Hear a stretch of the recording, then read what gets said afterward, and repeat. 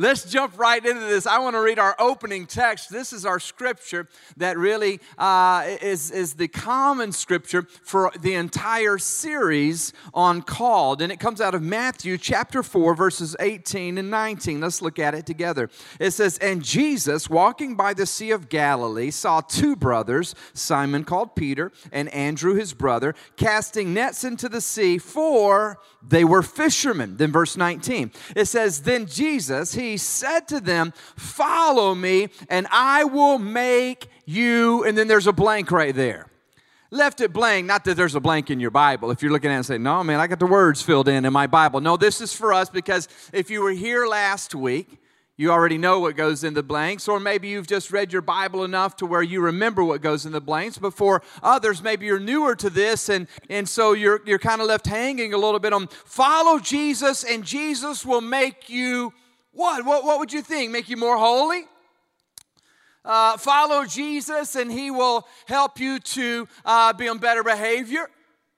Follow Jesus, and He'll require you to go to church more, read your Bible more. Like, if we're going to answer this and fill in the blank, what would it be? Jesus will make you what if you follow Him? Well, let's look at verse 19 and let's fill it in. Jesus said to them, "Follow me, and I will make you," say it with me, "fishers of men." That's what He wants us to do. Jesus Himself left the splendor and the glory of heaven. He came to this sin-cursed world. He came to seek and to save that which is lost.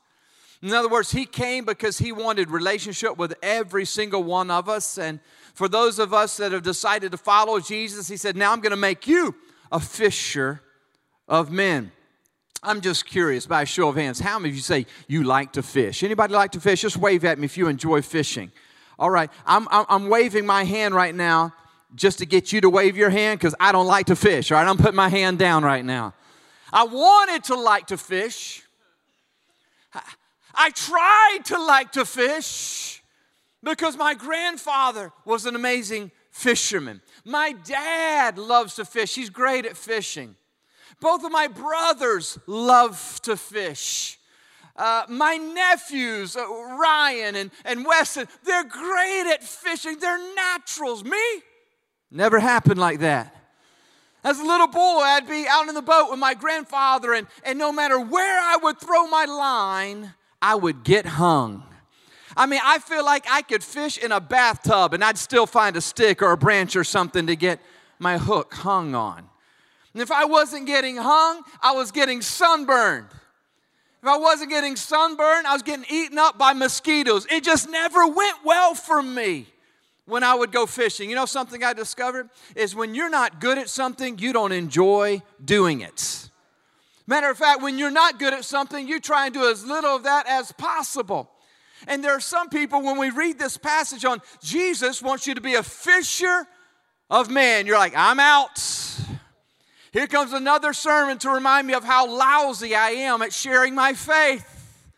Here comes another message to make me feel guilty about not doing a better job of telling more people about Jesus. But can I just tell you today that this message is not meant to beat you up or to discourage you, but instead to equip you on how to be better at doing what you were born to do, what you're called to do. And none of us can choose whether or not we're going to sign up to it. If you're following Jesus, He says, you're going to be a fisher of men.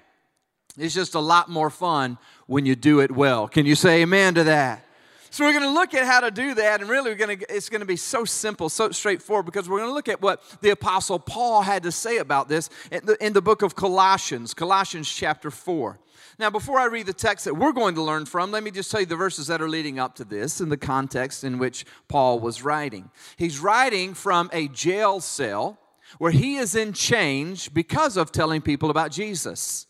And yet, although he is in jail for telling people about Jesus, he asked the church of the Colossians to pray for him. He's writing this letter to the Colossians.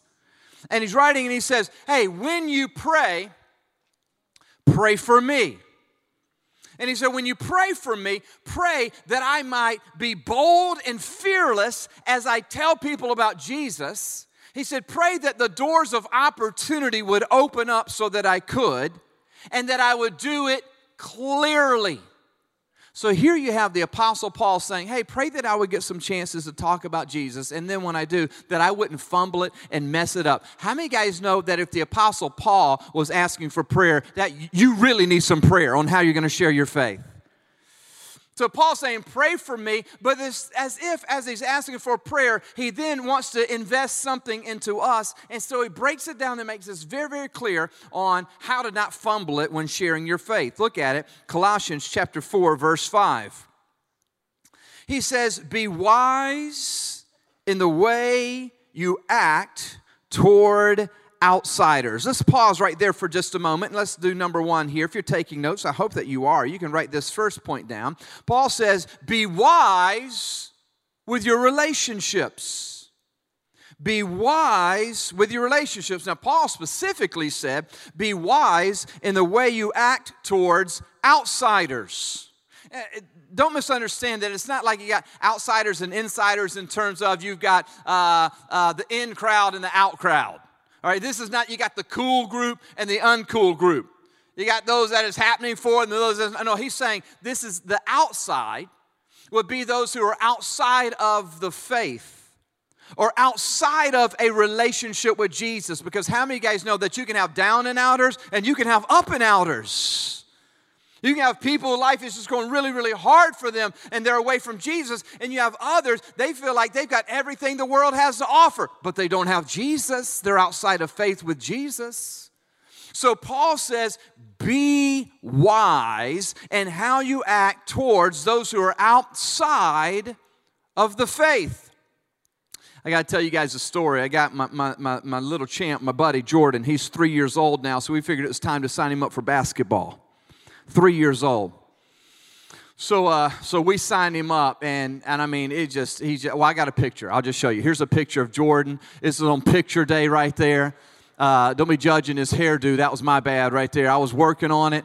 My wife, Casey, rebuked me severely. She's like, could you not brush his hair? I tried to brush his hair. But anyway, there it is for his picture right there. And the photographer's trying to get him to warm up, smile a little bit because he's just standing there holding his basketball, like that. And so she's trying to interact. She said, hey, who's your favorite superhero? And he raised his hand and said, I am. I was like, I like that answer right there.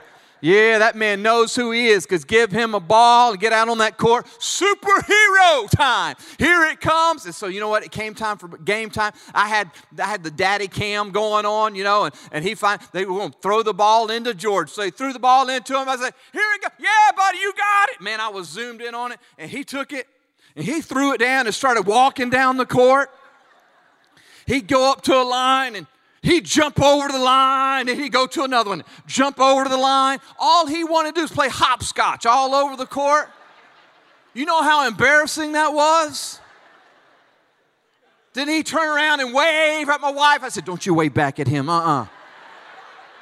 Focus! It's embarrassing, y'all. You know something else I noticed now I'm going to these games, and especially as the kids get a little bit older, I've noticed that parents go crazy at these games. Like, for real. How many guys know what I'm talking about? They go crazy. You're like, dude, he's 8 years old. Relax. But they're hollering at the referee. Are you blind? What game are you watching? Calling out to the referee. Screaming at the players, start screaming at the other team like they have lost their mind. Screaming at the other team. And they'll start calling out to some kid on the other team. Number 15, get off of him. This isn't football. I'm like, do you know that number 15's mom is sitting right next to you? It's just crazy. And then sometimes I'm like, and I know you. You're a churchgoer. You say that you love Jesus, and now you acted like you lost your mind over an 8-year-old basketball game. Now just picture, how's this going to play out? They're screaming, they're hollering, get off of him. I can't believe you. Oh, the ref needs to have glasses. Oh, and then after the game's over, like, hey, I'd like to invite you to Easter Sunday at People's Church. Come be my guest. Sit next to me. It'll be as much fun as sitting next to me at this game would be. They're like, no. I think that Paul is going, hey, pray for me that doors would open, and then pray that I'd walk through them and fearlessly and clearly presented. And it's almost like he stops and goes, hey, be smart in how you act towards those who are outside of the faith. He says, use wisdom. Be smart. In other words, don't get distracted by stuff in this world that's not important. It's okay to go to a game. It's okay to cheer. It's okay to be excited about it. Just don't be crazy. Don't lose your mind and start acting unwisely and separate and distance yourself from the very people that God has called us to reach. Some of you go to work and there's somebody at work that just drives you crazy. Every office has somebody like that. And if you don't know who we're talking about, it's probably you. All right, so anyway, everybody at their office, there's just somebody who, anybody have somebody at your office that always tells jokes, they think they're so funny and it's not funny? Anybody have anybody at work like that? Anybody have somebody at work that they just whistle all day long, just whistle? You're like, come on, Andy Griffith, back off, man. I can't take any more of that whistling. And some people, they bring their food all up in the office, and the whole office now just stinks, and yeah, I can see some of y'all just like, he's a prophet. No, I know what's up. I know how this works. Some of them, they're always negative. Always, and here's what can happen is that we can go there and we can lose sight of why God has even sent us there, because God has sent you there to be a fisher of men. And here's what I've discovered is that people who are without Jesus act an awful lot like people who are without Jesus. And so instead of me going and be offended and bothered by the way somebody who's without Jesus is acting, what if instead of being bothered, I was burdened? What if instead I started going, wait a minute, hurt people. So people are lashing out is because they've been hurt. They're carrying brokenness. They are wounded. And so instead of me going and getting offended or getting bothered, what if I started trying to build a bridge to their hearts? One of the most spiritual things that you could do tomorrow morning at work, show up with a box of donuts. I mean, that's one of the most spiritual things that you can do. It's just be a giver, be a generous person. Just walk in and bless somebody. Go in and build a bridge to a heart. Instead of some line of sarcasm back, or instead of joining in the gossip pool about somebody else, go and speak life and bring life. What is Paul saying? He's just saying be smart, be wise, use wisdom, show up with somebody's favorite Starbucks in Jesus' name, and just build a bridge to their hearts. Then he gives us a second thing, number 2, and it's this. He says, be wise in the way you act toward outsiders. And look at this part. Make the most of every opportunity. Make the most of, say it with me, every opportunity. Make the most of every opportunity. Why? Because we're surrounded by opportunities every single day. But a lot of times we're not even aware of it. And we're certainly not making the most of it if we're not even aware of it. But what we have to understand is that Paul is saying you don't just go through life waiting to be in heaven, but you go through life knowing that you are on assignment from the King. He says, if you follow me, you are going to be a fisher of men. It's what you're called to do. It's what you're created to do, is bring people to Jesus. So don't lose your focus. Don't think, one day I'm going to go on one of those mission trips and I'm going to tell somebody about Jesus. One day I'm going to help out and serve in one of our outreaches and community events so I can show the love of Jesus. You don't wait for some event. You're surrounded by them. I'm surrounded by opportunities every single day. And I learned something here from Paul, because when Paul says, I'm praying that I would have divine appointments or opportunities, I found this in my own life. When I start my day asking that God would open doors and give me divine appointments, an appointment from God for God, I'm more apt to see them. Let me read a couple of scriptures to you. Psalm 37, verse 23 says, the steps of a good man are ordered by the Lord, and he delights in his way. The steps of a good man are ordered by the Lord. What do you mean, good man? A person who's in right standing with God, a righteous man, a person who is on the inside of God's grace, someone whose heart is devoted to Him. And he says, those of you your hearts are set on doing the good of the Lord. Here's what you have to know is that your steps are ordered by God. You may think you're wiring up your schedule and laying out your appointments or your daily routine, but if you are a follower of God, what He's doing is He's directing your steps because He has fish He wants you to catch. Proverbs chapter 16 and verse 9 says, in their hearts, humans plan their course, but the Lord establishes their steps. So you may be thinking, I'm just putting down on the thing. Go to the grocery store. Go get my hair done.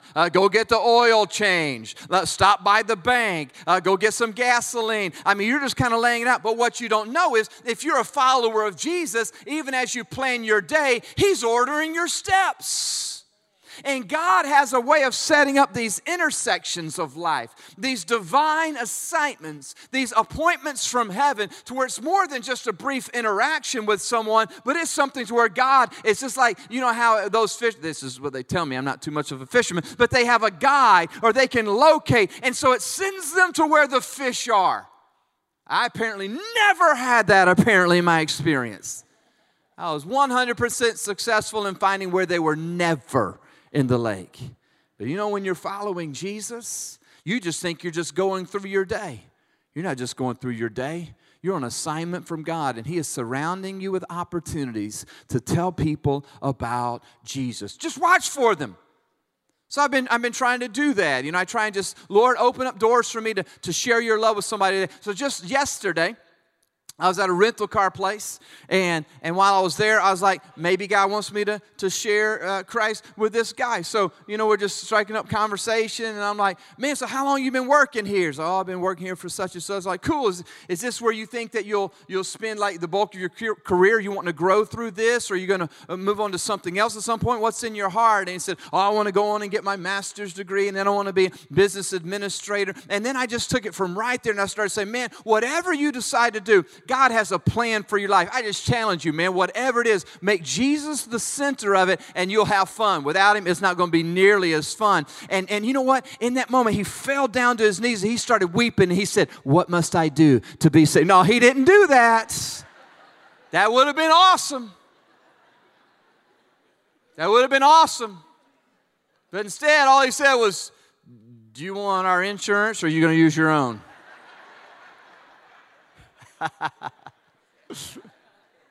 No, it was a great conversation. He was kind and he responded. It was great. But what I got thinking about is, while he didn't fall down on his knees and say, I need Jesus, what I wondered is how much God's talking to him, even while I was gone, with the seed that was planted in his heart, just because I took advantage of an opportunity. I mean, he's got to be thinking about customer service. He can't get ticked off at me. He can't run off and leave. And I don't need to be obnoxious by telling him about Jesus. You know, every time you go out to a restaurant and there's a chance to leave a tip, you can just know that that's a divine appointment.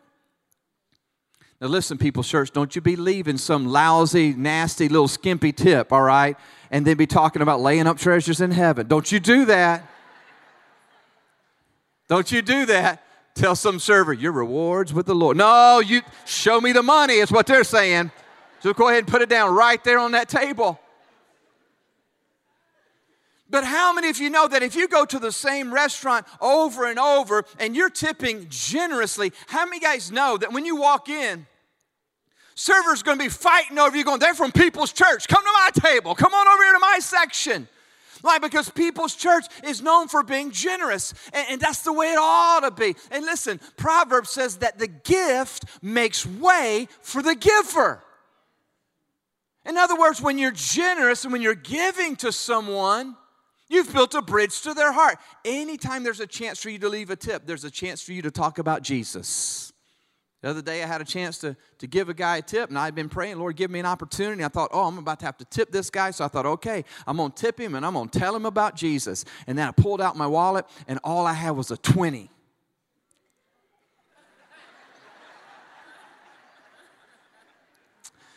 So I said, well, Lord, you got this one. You know, you're going to have to. No, I didn't say that. But I did start looking to break change, though. I was like, hey, he'll listen with a 10 just like he will with a 20. Where can I? That's real right there. I needed a 10. I looked around. I was like, man, there's nowhere. But I prayed for an opportunity.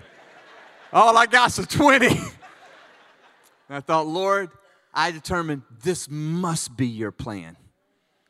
And this brother must need a 20 to listen. And how inexpensive is that to be able to tell somebody about Jesus? Because, man, when I pulled out that 20 and I started handing it to him, he looked down at it. I thought, man, it's time for church now. I can tell he's leaning in. Because the gift makes way for the giver.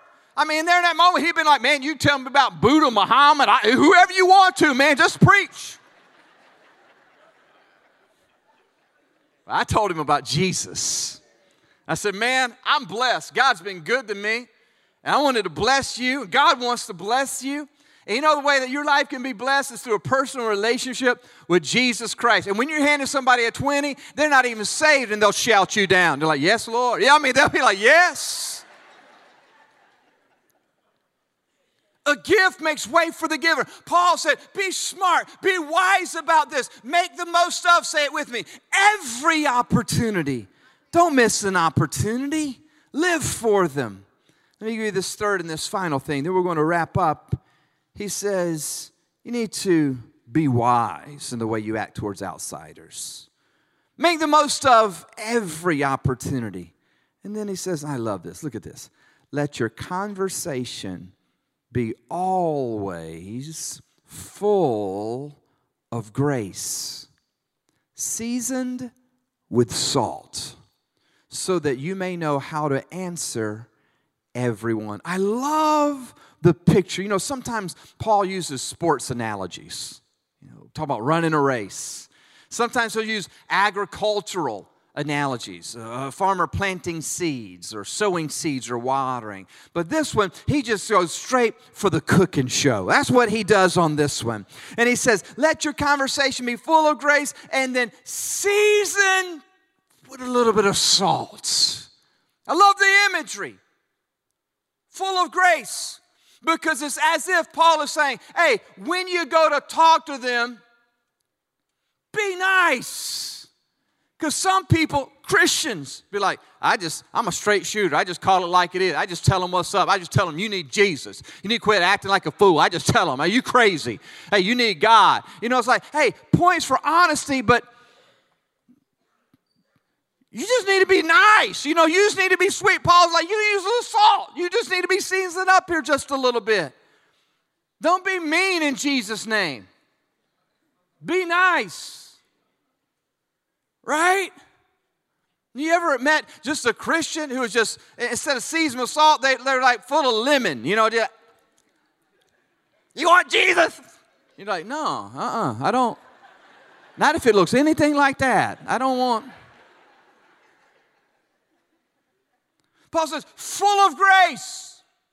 How many of you would say, I once was lost, but now I'm found. I once was blind, but now I can see. Anybody, that's your story? That's my story. I look back and I say, amazing grace to me is such a sweet sound. Why? Because he saved me. Why can we go from being so recipients of grace to now we're coming with like judgmental spirit?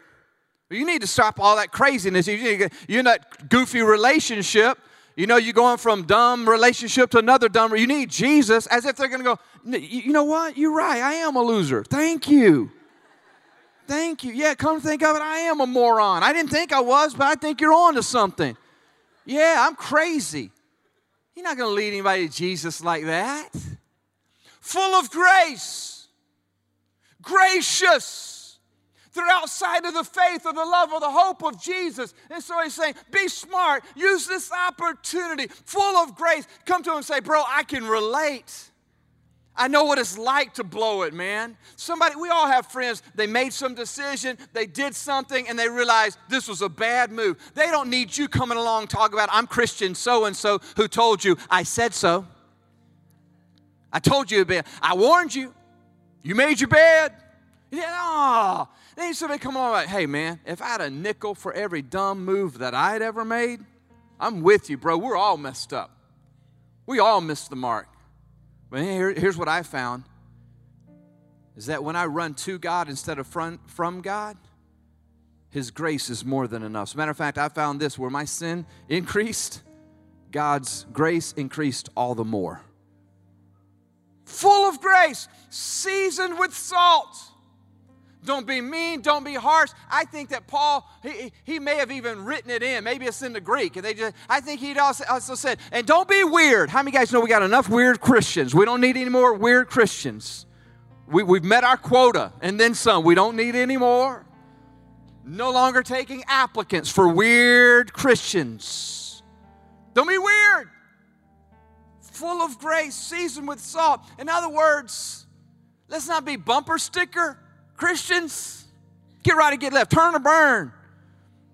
You know, you're like, what do you want me to do with that, man? I don't even know.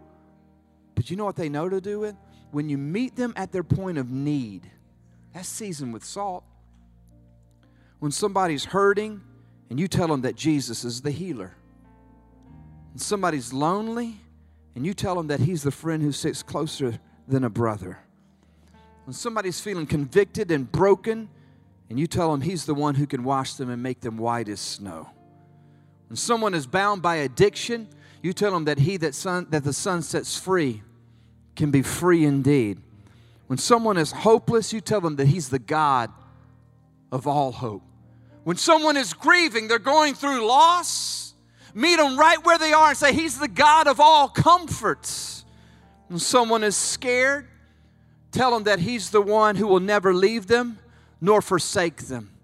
Tell them that He's the one who can speak to the winds and the waves. Peace, be still, and the storm will stop. Meet them where they are, full of grace, seasoned with salt. Give them Jesus. Come on, you're called for this. You were born for this. This is your purpose. This is God's plan. Tell them about Jesus. That's why we do Easterland. I think it's why we do Easter. Sometimes we get off track. We think Easter is simply or solely or only to celebrate what Jesus did back 2,000 years ago. I'm thankful for the cross. I'm thankful for the empty grave. I'm thankful that Jesus' resurrection power lives in me. But listen, we can celebrate with Him forever in heaven. But did you know that every Easter Sunday is the biggest Sunday of the entire year, where people are more apt to go to church than any other Sunday? And I just think that Jesus is looking down going, I'm okay if you get dressed up. I'm okay if you buy new hats. Matter of fact, heaven, we talked about it. We loved your hat last year. You know, it's okay if you take a family picture. Everybody get together. We do that every year, Easter picture. We get all together. I think He's okay with the Easter picture. But I think what He's really wanting is, when you show up for Easter, don't come alone. You're a fisher of men. The reason we do Easterland is so you can meet a family right where they are and say, hey, we're going to be doing stuff that's all for the kids. They're going to have so much fun. All of these games, all of this fun stuff. And you tell them all about Easterland. Why? Make the most of every opportunity. Bring somebody to Jesus. Be praying for those open doors. Watch for those open doors. It may cost you a little something. Step through that door. Tell them about Jesus.